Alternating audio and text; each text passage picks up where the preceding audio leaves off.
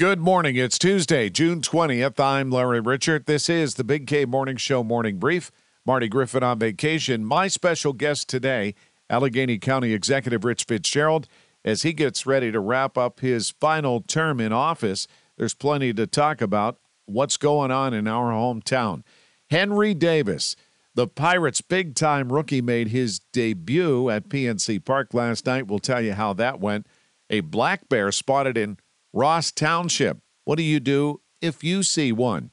Plus, we have tickets for Dave Matthews coming to the Pavilion at Star Lake Friday night, and a whole lot more, including Lynn Hayes-Freeland with a wrap-up to Juneteenth in our 9 o'clock hour. All on the Big K Morning Show. Tell your smart speaker to play News Radio KDKA or download the free Odyssey app. Baseball is in full swing. NBA playoffs are heating up, and your NFL team is gearing up for training camp. Listen to the latest on the teams you love here on the Odyssey app. The biggest sports radio stations in the country, providing unrivaled local coverage of their teams, all in one place. Exclusive interviews with players, coaches, and team executives, streaming live and always available on demand. Stay in the know with your favorite teams right here on the Odyssey app.